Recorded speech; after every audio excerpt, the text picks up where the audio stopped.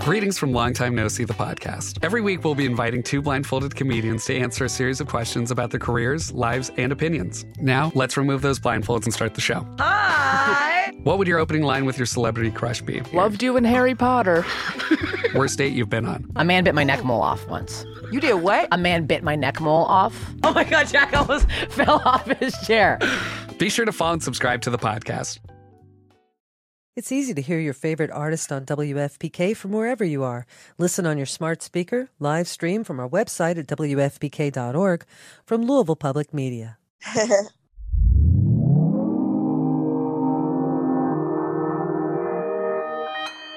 Consequence Podcast Network.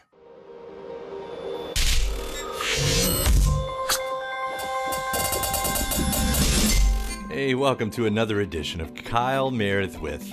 It's the interview series presented by WFPK at WFPK.org, Consequence, and the Consequence Podcast Network. Thanks as always for making your way here, checking out the series. I do hope you hit the subscribe button. I put out 3 new interviews every single week. That's a new one every Monday, Wednesday, and Friday.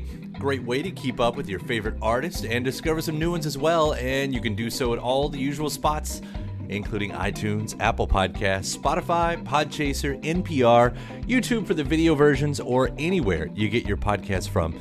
Subscribe to Kyle Meredith With, and that's me, Kyle Meredith, today, once again, catching up with Phoebe Bridgers. We're going to be getting an update on all of her recent happenings, actually, discussing her single Sidelines and its involvement with conversations with friends, making definitive statements in songs and having to stand behind them to some degree, like, forever, and what she's up to with her record label, Satisfactory. We're also going to talk about teaming with Jack Antonoff to cover The Carpenters for the Minions soundtrack and her upcoming opening slot for the Rolling Stones. So let's get into it, shall we? It's Kyle Meredith with Phoebe Bridgers. Hello. Nice to hear from you again. I know you were just in Louisville. Hopefully that was a decent time for you. It was great seeing you in the Forecastle Festival. Yeah, thanks. Your new single, we absolutely love, with Sidelines. Again, I know this is part of Conversations with Friends. Maybe we start there. How did you get involved with this? They just reached out, and it's been one of my favorite books since I read it. So yeah, it was like an obvious yes from me. Yeah, is it writing as an assignment in a situation like this? I mean, was it one of those moments where you were able to repurpose a song for the project, or did you write specifically for that? And if so, does that change how you approach a song? No, I'm horrible with assignments, so would never. I happened to be around my drummer Marshall when I got the ask, and like was like, damn, I'm horrible at assignments. Guess I can't do it. And he was like, what about Sidelines? Which was kind of like a idea that he'd sent me at the very beginning of COVID. That was never put out, and so we finished it with this kind of in mind, but barely, and it fit kind of perfectly, which rocks. It's such an interesting take too. I mean, you start with that, I'm not afraid of anything at all. Hell of a statements to get us going, and dropping those instances with fire and earthquake and plane crash, but then came someone. I guess the question is, like, when you're writing that, what was your idea? What was the approach to it? Yeah, I mean, I think it's about whether whichever comes first. It's either like a person kind of like allows you to take more stock in your own life, or you start taking more stock in your own life, therefore you open yourself up to meeting better people. It's just kind of about like maybe like the lens in the beginning is like nihilist and taking like a passive interest in everything and not really caring, and then like verse 2 is more about taking a real interest but also kind of not caring what the outcome is, like realizing that you can just like live like nothing matters in a good way. Would you have a song that's sort of, I don't know, what do I call it? A definitive statement. Like you're making a definitive statement. Looking back at your catalog, your past songs, I would guess, like, because we change as people and we grow. And when you look back at those where you were like, I feel exactly this way and I am exactly this way, does it change the way you view the songs and how you sing it over time? Not really. I think even Like I have a song called Funeral about always being sad. And I think there's even that commentary going on at the time about how like when you're depressed, you feel like you've never felt or will never feel a different way. So hopefully people find kind of the humor in it of like definitive statements about your feelings are always ridiculous. Well, I was sort of looking at like the parallel of like your stage wear too, or in the artwork, because you know in that first album, there's the ghost, and then we see you on stage as the skeleton, and I had that thought of like, is this the journey to becoming, a real fully fleshed out person? Maybe. I've honestly never thought of it that way, but yeah, I get maybe my character for the next record will be a person. Who knows? Or just with muscle, you could be the walking, like Mr. Goodbody exactly, back in the old days. blood and guts. Yeah. That'd be a great stage makeup, actually. I would. I think so too. Yeah. So that's what's going on with Sidelines, and then the other side of your career, I've just been completely fascinated by, because the stuff I've heard so far with your label Satisfactory, Muna, I think Charlie Hickey, is that your newest? Is that one of your newest ones? Is that yours? Yeah, it's hard to keep track of like who's newest because we've been working on it for so long. So, right. So yeah, but he has new music out now. That's awesome. So what's your day-to-day involvement with the bands on the lineup? I mean, because I would imagine like running an imprint, a label, or anything, I mean, that's got to take a lot of time. For sure. I think, once the music is done and out, it's less that like other people's jobs kind of kick into gear, like radio people or promotion people, and people who work directly with streaming companies and making records. And I feel like I'm a little bit more involved in like the actual making of the thing, or mix notes and stuff. So it's fun to just kind of like watch the label do its thing. What do you look for? Is it something certain that you're seeking, targeting when you're finding these artists? I just have to like it. That's pretty much it. Yeah. That's easy. Well, what's it like seeing Muna? I mean, this is kind of a second act success for them at this point. I mean, that's, what's that journey been like for you? And what was it about Muna that spoke to you? I've been a Muna fan forever. Saves the World is one of my favorite albums, so the opportunity to sign them was just like a no-brainer. It's been so good for us. I probably could speak for most of the format too with AAA, but God, the songs, and I think we're 3 singles out at this point, and every single one of them. Yeah, I guess I'm only throwing a compliment to you right then with just like having the great ear and finding with what they got going on, because I've loved every song that we've heard so far on this album. Thanks. Yeah, no, it's going to be insane. The album is incredible. So further on, I feel like I'm just hitting the checklist here. You've got that side. You've got some songs. You've got songs on the Minions soundtrack, which yeah, covering. Is it the Carpenters? Is that right? Yep. Was that your pick, or is that something that Jack sent to you? Jack sent it to me, and I feel like he knows me well. It's a great and very depressing song. So will you start including that in the set list? Is that when you'll start playing live too? I played absolutely zero of that song. Like he recorded it, and then it was the wrong key for me to sing, so he had to like pitch down the entire track. So I doubt it's even possible to play, but I hope people like it. Something that just lives on the album. Yep. That's not bad. So that's a couple soundtracks. I mean, do you ever think about getting into the other side of that? I mean, do you have an interest in acting? No, I've like tried definitely a couple times, or I think maybe a lot of musicians feel that way, where like people try to like kind of cast you in some sort of cameo in a movie, and I can't even play myself. So, yeah, I'll stick to what I'm like actually good at. Well, it's good on the soundtracks, at least. I'm such a fan of B-sides, and I can't even tell you why. Like, I don't know the big difference anymore. I grew up when B-sides were so important. So when you get these little moments right here, like as a fan, like these are the best things, something like Sidelines, something like Goodbye to Love. I mean, I think, there's not as much emphasis on CDs and collecting the singles in the same way as I think it used to be. But I don't know. I really love this part of it. Agreed. Yeah, I love that stuff. So do you have more plans for new music this year? Is I don't know how much you're able to say or anything, but is it sort of going to be this type of a thing for the rest of the year? Yeah, I don't know, honestly. It just depends on what I can get together, what I feel interested to put out, but we'll see. Have you given any thought on how to manage the expectations of following up the last record? Because that's still, I mean, the way people are talking about that, you would think it's a brand new album.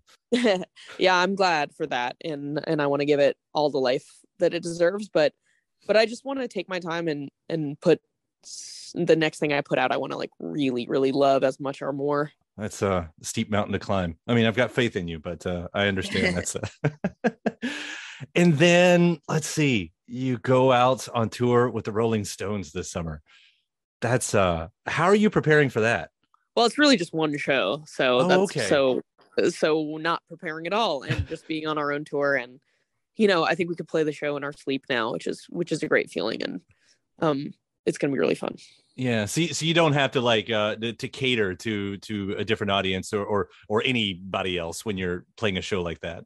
Even if we do, we won't. Even if we do have to, and people would like it more if we did, we're just going to play the set. So I hope people like it. Now, they have a long history of bringing up their openers to do a song with them. Or is like, do you see yourself doing it? Is there a Stone song that you would want to do? I mean, I'll show up for whatever. I don't know how like rockin' my voice is, but yeah, that would be super fun. It just seems like it fits in too. I mean, in the past couple of years, you've collaborated with McCartney, and beyond that, I mean, you've had so many. It seems like iconic collaborations at this point. Taylor's in there, Kid Cudi's in there. I don't know if you can speak to this, but like, what's the key to being a good collaborator and working with other strong creative people? I think it's just easy when you're a music fan and you like what you're working on.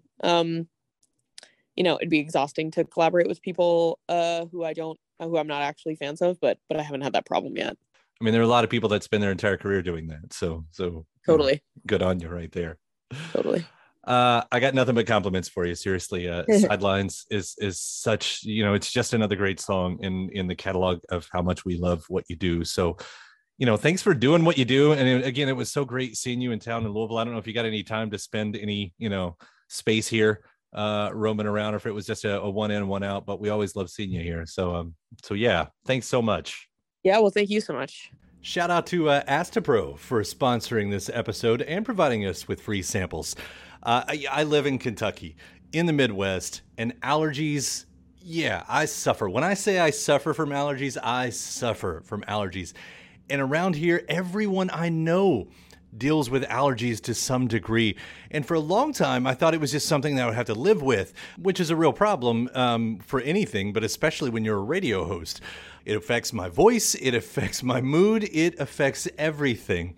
And I feel like I've tried all the medicines. Some of them work better than others, but there's never a perfect one out there, especially because some of them take forever to actually work and some of them don't work at all. And then there's Astapro, the fastest solution to nasal allergy symptoms. It's what I use now, and it's definitely changed my life. Astapro is the first of its kind nasal allergy spray. It's the fastest 24-hour over-the-counter allergy spray. It starts working in 30 minutes, while other allergy sprays take hours. Astapro is the first and only 24-hour steroid-free allergy spray. Astapro delivers full prescription strength indoor and outdoor allergy relief from nasal congestion, runny and itchy nose, and sneezing. With all the pollen in the air, with all the dust around the corners of the house, even with the allergies I have from my dog, Astapro has been the nasal spray that has helped me with all of my allergies. And it can help you too. Get fast-acting nasal allergy symptom relief with Astapro. Go to astaproallergy.com for a discount so you can Astapro and go today.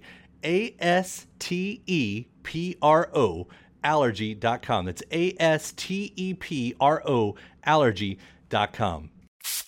Astapro and go. Use as directed for relief of nasal congestion, runny nose, sneezing, and itchy nose due to allergies. You know how to book flights and hotels. All you're missing is a tool to plan the travel experiences you'll have once you arrive. That's why you need Viator. Book guided tours, activities, excursions, and more in one place to make your trip truly unforgettable. Viator has over 300,000 travel experiences to choose from. Everything from simple tours to extreme adventures and all the niche, interesting stuff in between. So you can plan something that everyone you're traveling with will enjoy. Real traveler reviews give the inside scoop from people who've already been on the experiences you're considering. So you can plan with confidence. Free cancellation helps you plan for the unexpected. And 24/7 customer support means you can travel worry-free. Download the Viator app now and use code Viator10 for 10% off your first booking in the app. Find travel experiences for you. Do more with Viator. So while we're here, how about I share some of the other interviews that Phoebe and I have done? In fact, the last time was 2020. She had just released Punisher, her sophomore album, that found her taking on a bigger production with a balance of themes and disconnection, which would become sort of the right theme for the era, I guess you would say. We got to talk about her being what she called coffee shop famous and lots more. So here's part 2, Kyle Meredith with Phoebe Bridgers. Hey, how's it going? Let me tell you, Punisher, I know you're getting tons of compliments, and just add me to the pile on this one because what an amazing record that you've done once again. Thank you. I'm sure that's nice for any time anybody ever releases a record, but it's got to be somewhat of a relief, this being, the official second solo record. I mean, that's always, it's probably more pressure from the industry than maybe yourself, but does it feel like it's nice to finally have that out there, different than the other releases?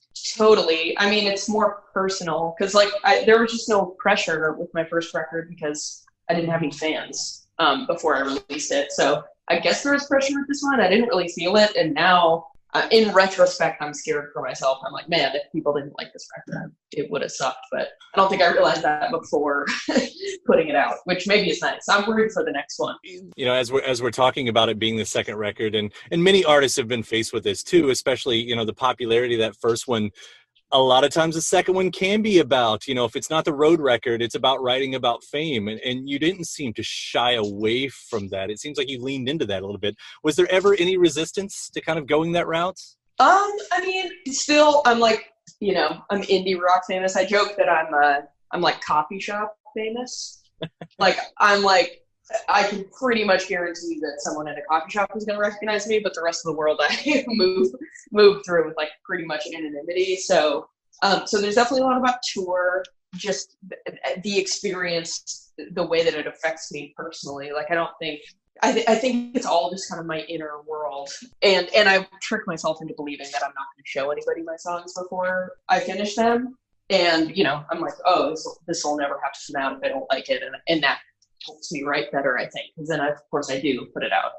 I want to hit on the instrumentation for the record because it was the first thing I noticed. One, because your first thing is an instrumental on there with this beautifully set DVD menu song, but it seems like that was kind of one of the biggest differences, obviously. And I don't know if that was that something you thought about going into it? Was that it was going to be such a different spot instrumentally for an album? I think so. I think we just knew that I'd gotten more experimental in my other bands, and I think I knew that I was going to take that into this, but I felt very reserved on the first record. I had to stop Tony and Ethan, the other two producers, from making it sound super big all the time. I think that we all have a tendency to kind of overproduce, and I was the one voice trying to get it to be like a folk record. And then this time I just didn't fight it, and I think I think it's a better record for it. I think sometimes we would overproduce something and then have to completely start from the beginning. But my favorite thing to do is delete.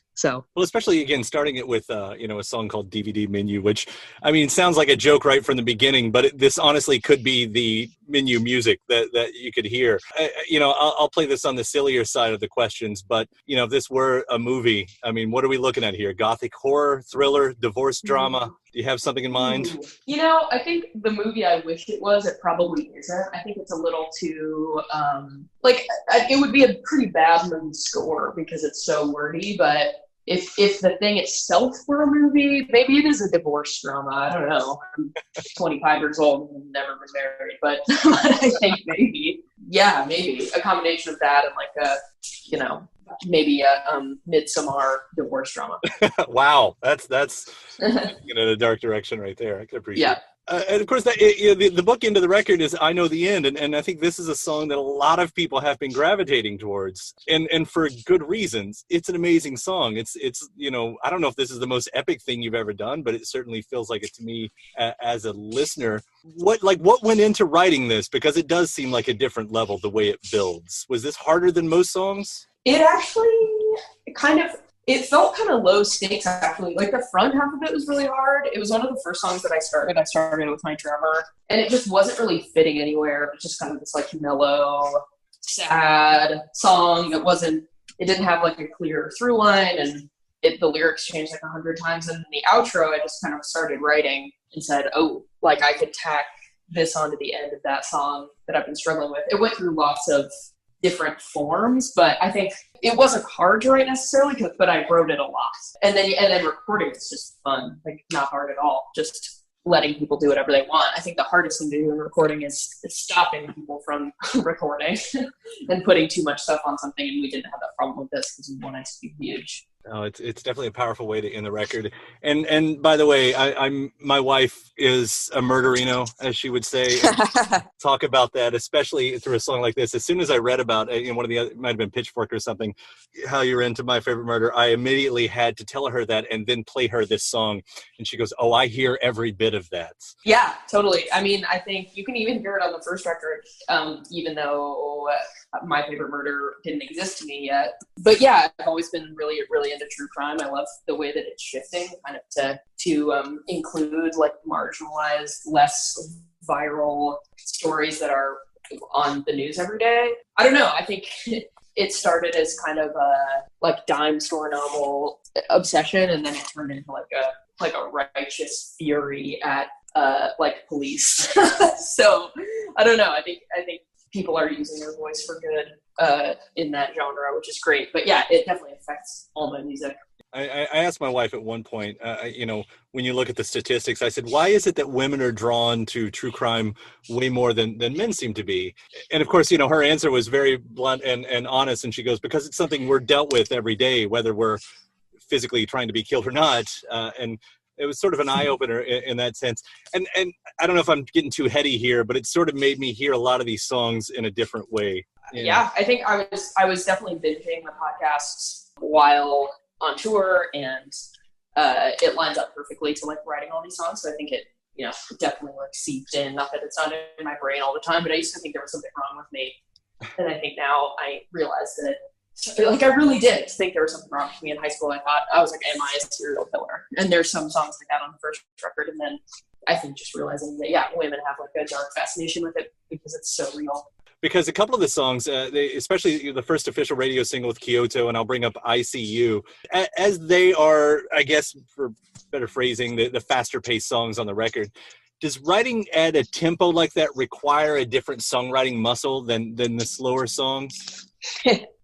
No, because I just write slow songs and then make them fast. I have to trick myself. Same with chords. Like, I never write with cool chords, but I think that there are a lot of cool chords on the record. And that's because I think about it later. Like, I think about it as a different step. As long as I can trick myself into writing lyrics, then it can kind of be whatever I want later. Always back to tricking yourself. That's the Yes. I'll ask about a little bit outside the record too, because you're into the producing game, it looks like, too, with Christian Lee Hutson. What's that experience been like?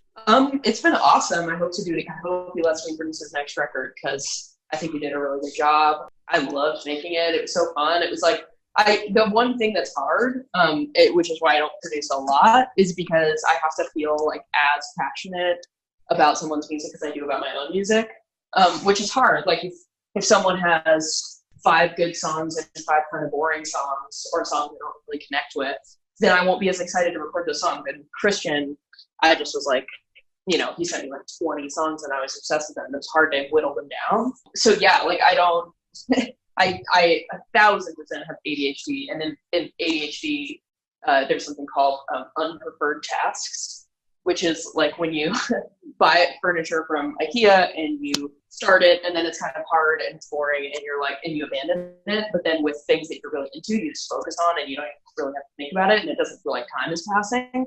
And that's the way that, producing my own stuff and Christian's music is like. Do you have to approach the risk taking in a different way? I mean, again, as you've continuously talked about tricking yourself, does that style, are you able to kind of go away from that when it's somebody else's music? Well, it's kind of less pressure, like I believe in people more than I believe in myself, like other people. I think I need people around me to tell me my ideas are good and like affirm me, but it's very intoxicating to be that for somebody else. When someone thinks their voice sounds bad and it doesn't, it makes me wonder, like, how many times has that been me? Like, oh, saying right now it's bad, or this song is bad. It's been helpful to have people tell me I'm wrong, and I like being that person. Well, it's cool to watch what you're doing. And again, this record with Punisher, I mean, just what a great record that you've done again and again. And of course, we love what you do with Boy Genius, and we love what you do with Connor and the VOCC. So thank you so much for continually doing what you're doing, and congratulations on Punisher again. Yeah, thanks so much, man. It was great talking to you. Thank you so much, Phoebe. Yeah, you too. Later. Now we'll hop back to 2019. Phoebe joined by Connor Oberst in this interview here because together they are Better Oblivion Community Center. So we got to talk all about the release that they had done as Better Oblivion and covering Shallow from A Star Is Born. Part 3 of Kyle Meredith with Phoebe Bridgers. How are you doing? I'm doing all right. It's good to talk to you both again. I want to say congratulations on the Better Oblivion Community Center record. This has been so much fun to listen to. Fun being the operative word considering the lyrics, but it's a fun record still. Thanks. I don't know. Let me start out with the what you all bring to each other's talents at this point, because I would think regardless of how a collaboration starts, there's at least some hope in gleaming something from the other artist. Have you noticed that at any point, that you've been taking stuff from the other person? Yeah, totally. I think Connor's a very compelling live performer, and I feel like if I this is a recent realization that if I even move a little bit on stage, I'll mess up a chord or something. So I hope to take that with me into my future project. We'll teach you how to stage dive yet. Have you stage dived on this tour? No, in general.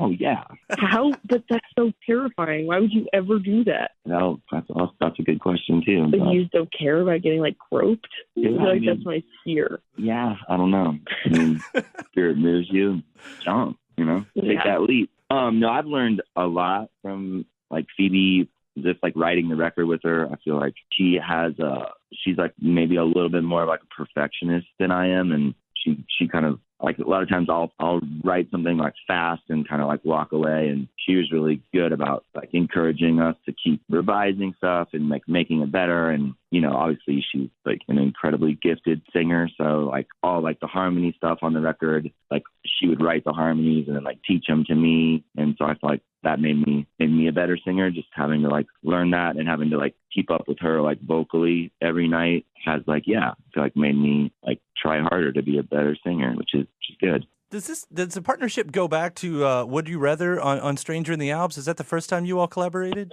Yeah. Yeah, although hilariously enough, we had met once and Connor recorded his part of that song remotely. So we would end up becoming friends after. And that was basically we had barely hung out at all when making that song. So it's cool in retrospect. There's a permanent record of our friendship along the way.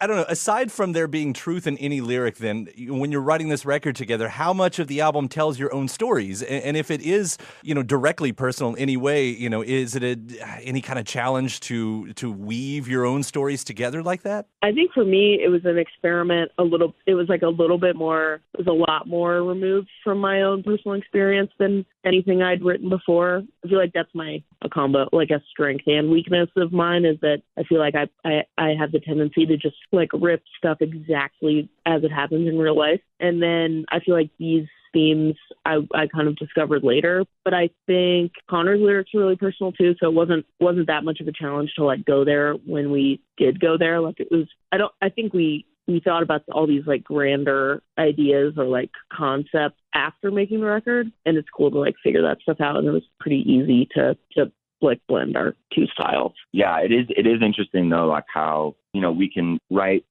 something together, or like a lot of the lines on the record, like, literally like I'll have started writing the line and then Phoebe will have like substituted a word or something like that. And so like even when people like ask, specifically about certain songs or lines, I'm like, I don't actually totally remember who wrote that exact part. And then when you sing it, like a lot of times we're singing together. And I think for the listener, it totally changes the dynamic of like, this is one person, confessing something to me, or like, like the personal nature becomes very like skewed when you have two voices singing the whole time, which I kind of like. I think it takes it out of that, like, confessional folk singing style.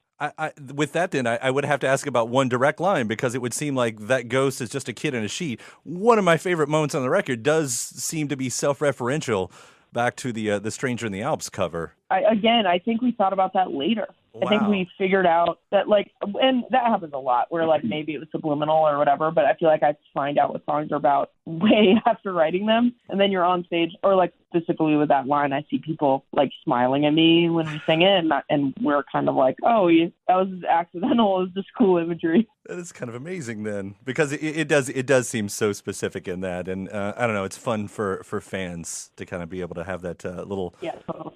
Even if it's a coincidental breadcrumb trail. Then I'll take the wider scope on some of the themes, maybe that you noticed later on. Because when I listen to this, I do hear a lot of alienation and solitude. And if that's how you all feel about it too, it's interesting to me, because the more interviews I do in the past 2 years, those seem to be the themes that are cropping up with everybody. That's the spot we're all in. Whereas if you ever wanted to compare music to the 60s, as people tried to do a lot when the Trump era started, it doesn't seem like it's going that direction where it's all, that CCR protest music. It seems like sort of the opposite, like everybody's kind of going inside. No, I agree with you. I think, everyone is obviously, I think that's kind of, if we're looking for like bigger themes of like the record or the band or whatever, I think it is, everyone is in like an internal kind of dialogue and struggle, and the crazier things that are happening in the world. I feel like there is a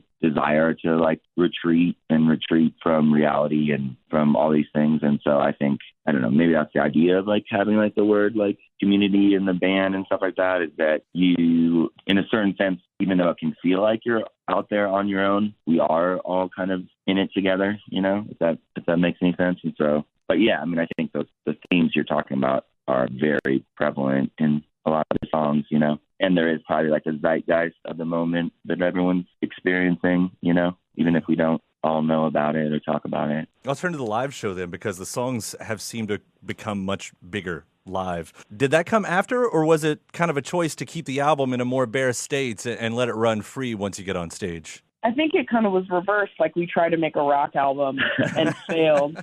And then when we took it on the road, it was like way easier to make it sound the way we wanted it to sound. Yeah. I mean, I think I always like it when songs take on a different life in a live setting. I think that's pretty natural. And I think whenever you get in front of an audience, at least in my experience, there is a bit of a desire to play things faster and louder than you recorded them, I think that's just like adrenaline and just being in a room with people. But yeah, we talked about like kind of intentionally when we were getting ready for the tour, we're like, you know what, we're a couple of bad sacks with our like acoustic guitars, like too much already. So like, let's leave the acoustic guitars at home and play, make this more of like a rock show as much as we can. So it's been fun. I get to hit the distortion pedal a lot. That makes me happy. Yep. So.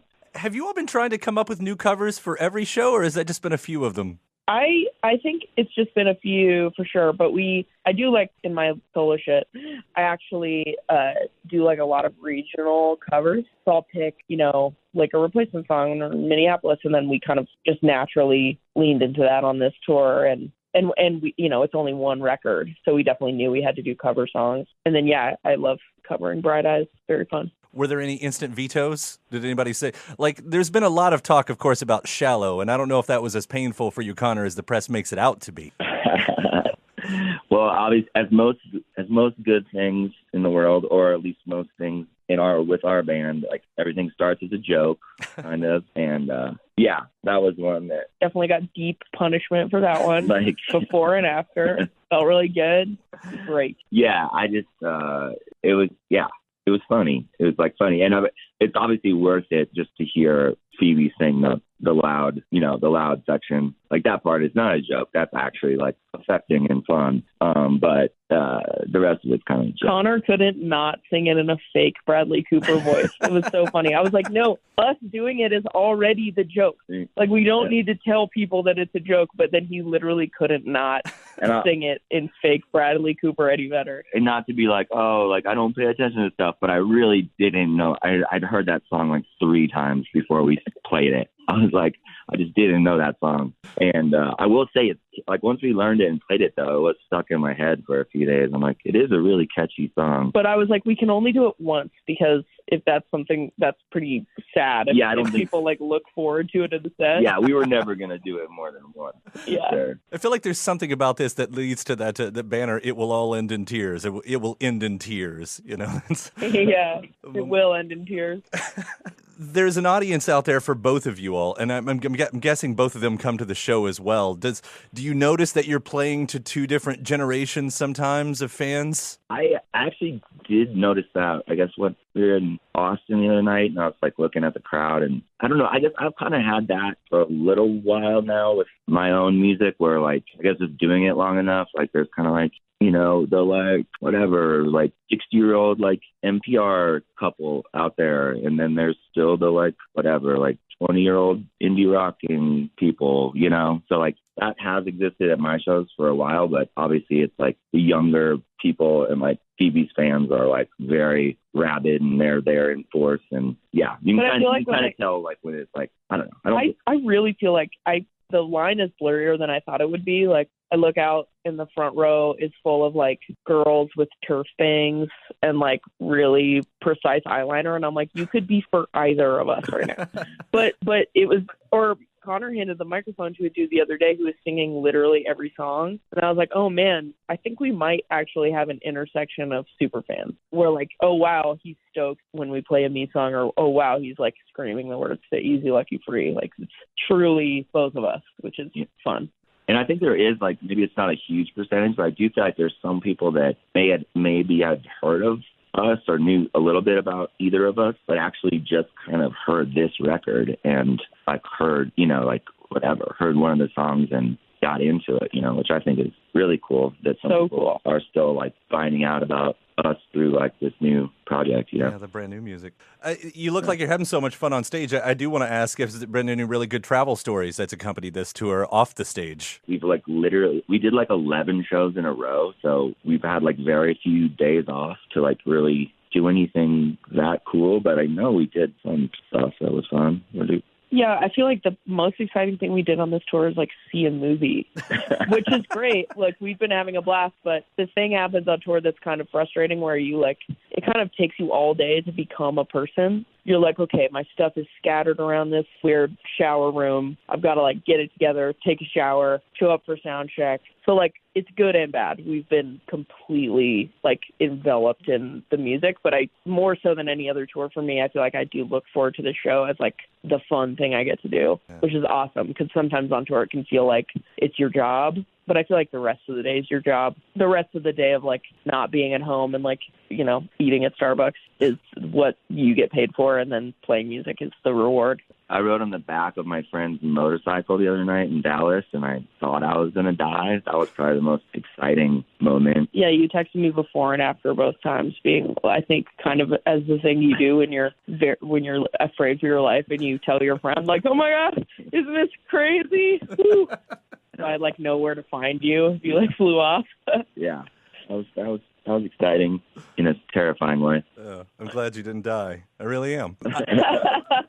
Thanks, man. Yeah, no problem. I'm invested in both of your careers so much, but I wonder from here on out, like how much I want to get invested in Better Oblivion Community Center. Like, Are there more songs? Do you think there'll be more albums? Is this going to be a thing, or do you both go your separate ways at this point afterward? Maybe we should get actual investors to like invest in the band, in our new music. Just start like raising capital. No, I think that. I mean, I will just speak for myself and say that I hope that we make another record. Yeah, me too. I think there's very little like concept other than like the drop release and stuff. We really did just make a thing and then put it out. So I hope if we make more music, it'll be in that same spirit. Like we didn't sit around like Mr. Burnsing for months being like, and then it'll all come out at once or whatever. Like the spirit of it has been put it out immediately. Like we put out a single for no reason. Mm-hmm. So hopefully we keep doing that. Remember, it only takes 3 albums to make a greatest hits. So you just got to get to 3 albums so you can cruise on the greatest hits from there on out. Connor, pull a Tom Petty and write our best song for it. Exactly. It's been a pleasure talking to you both, Connor, Phoebe. Thank you so much again for taking the time today. I can't say enough great things about this record, and I hope to catch one of these live shows too. I'm gonna try to get out to one.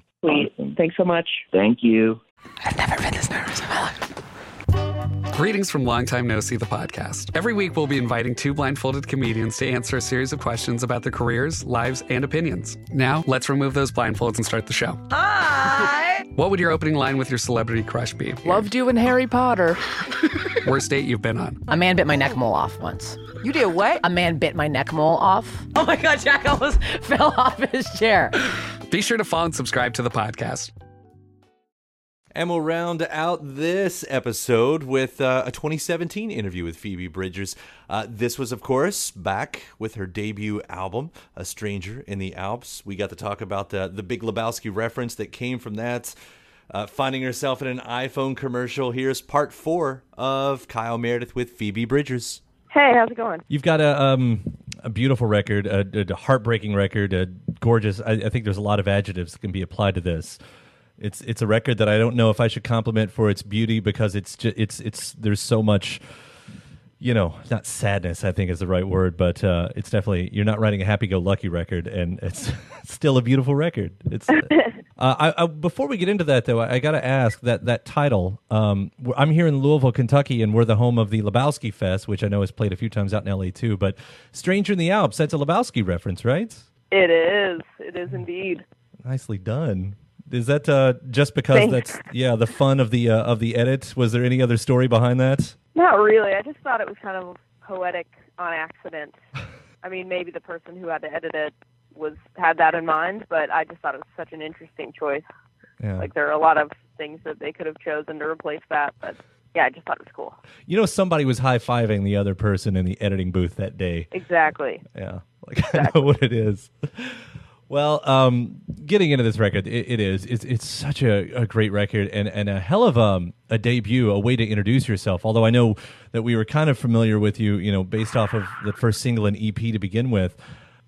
There's a few years in between, is it that you just took your time to wait to get everything in order for the actual release, or were you still writing on it this whole time? It's just that I think the 7-inch I did with Ryan Adams kind of happened on accident.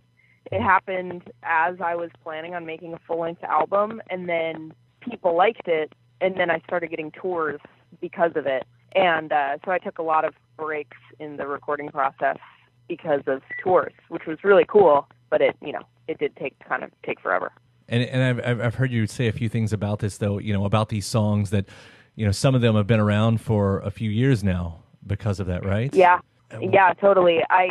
Because of the 7-inch dragging everything out as far as my full length as well, I got to finish songs that would never have been on the record otherwise, kind of in the final hour of making it. So yeah, that was a cool part. But then, some of them I've had since before I recorded with Brian. So it's kind of all over the place. Yeah, well, that's kind of an interesting thing about it being your debut and for having these songs around because, every one of your songs, I think the most special thing about them is they are so specific. You hear some of those pop doctor writers talk about, if you want to get to the masses, you got to write broad and everything, and I've never believed that. A lot of my favorite songs are very specific to the artist, but when this is your debut and some of these songs, this is the introduction for a lot of people, but these are little moments that happened to you, I don't know, 5-10 years ago. Like, is that connection still there? Is that, for you? Yeah, I actually feel I feel the opposite of of what you just said about pop songwriters. Like I agree with you. I always feel like some of the most specific songs are actually kind of the most universal. So yeah, I think that applies to my older songs as well. For me, like even if they are really specific and I'm not having those experiences anymore, I still like things repeat themselves and I connect in different ways than I thought I would.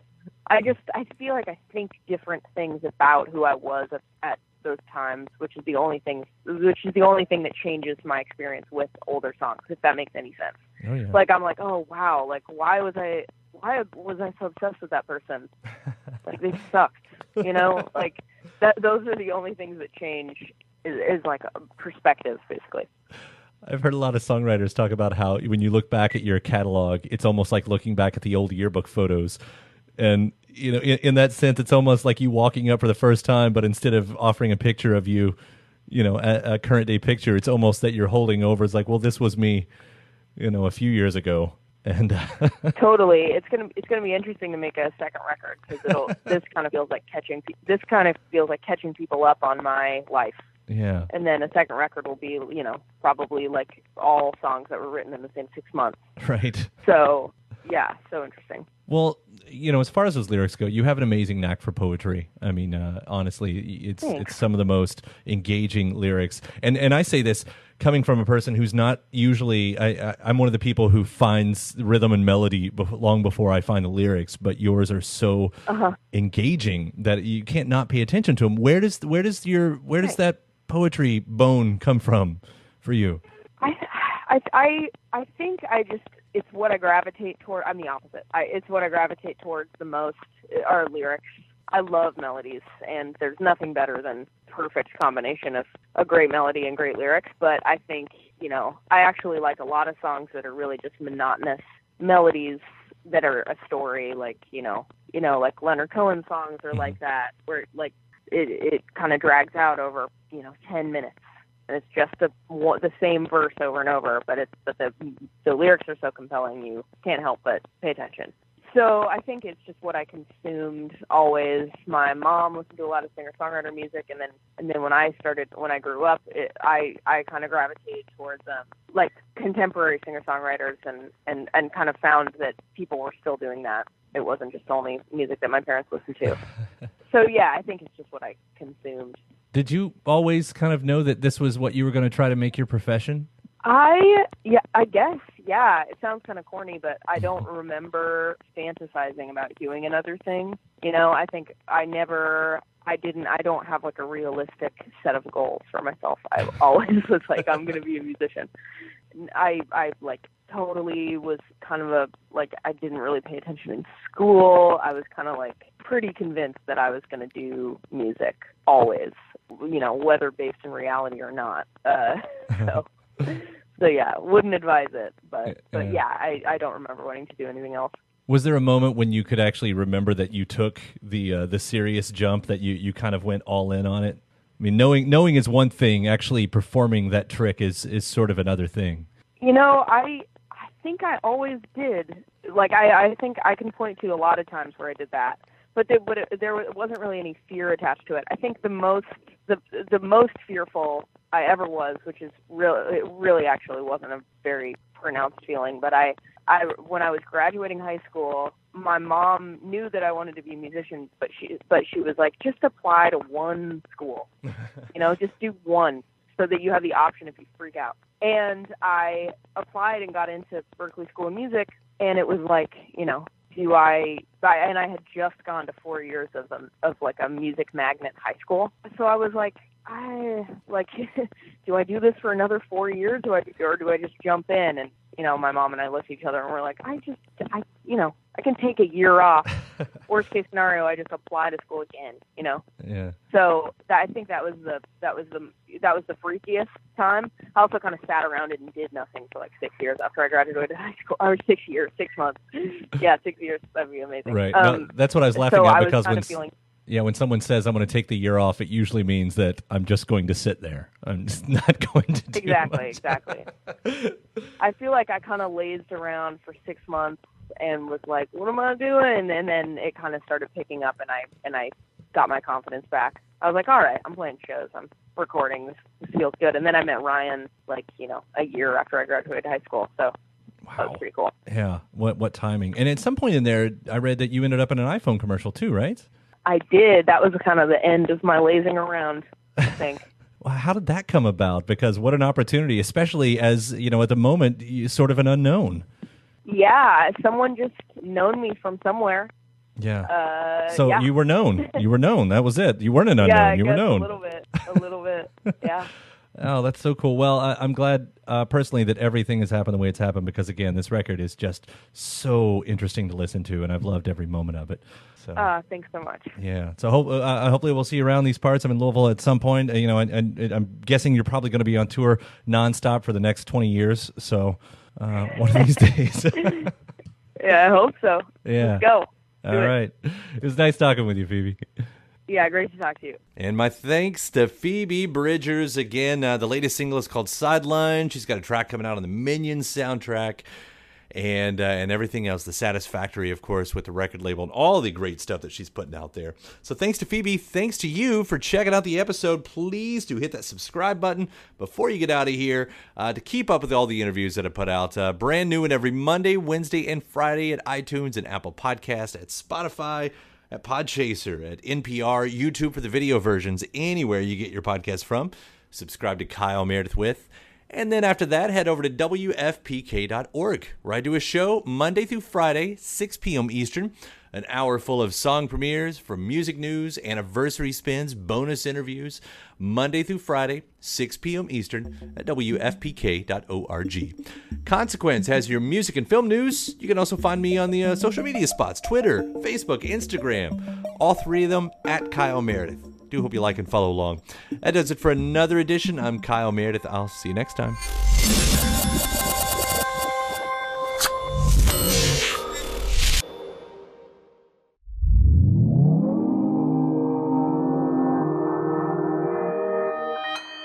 Consequence Podcast Network. Cool. All right. It's easy to hear your favorite artist on WFPK from wherever you are. Listen on your smart speaker, live stream from our website at WFPK.org, from Louisville Public Media. When you need mealtime inspiration, it's worth shopping Kroger, where you'll find over 30,000 mouth-watering choices that excite your inner foodie. And no matter what tasty choice you make, you'll enjoy our everyday low prices, plus extra ways to save, like digital coupons worth over $600 each week. You can also save up to $1 off per gallon at the pump with fuel points. More savings and more inspiring flavors make shopping Kroger worth it every time. Kroger, fresh for everyone. Fuel restrictions apply.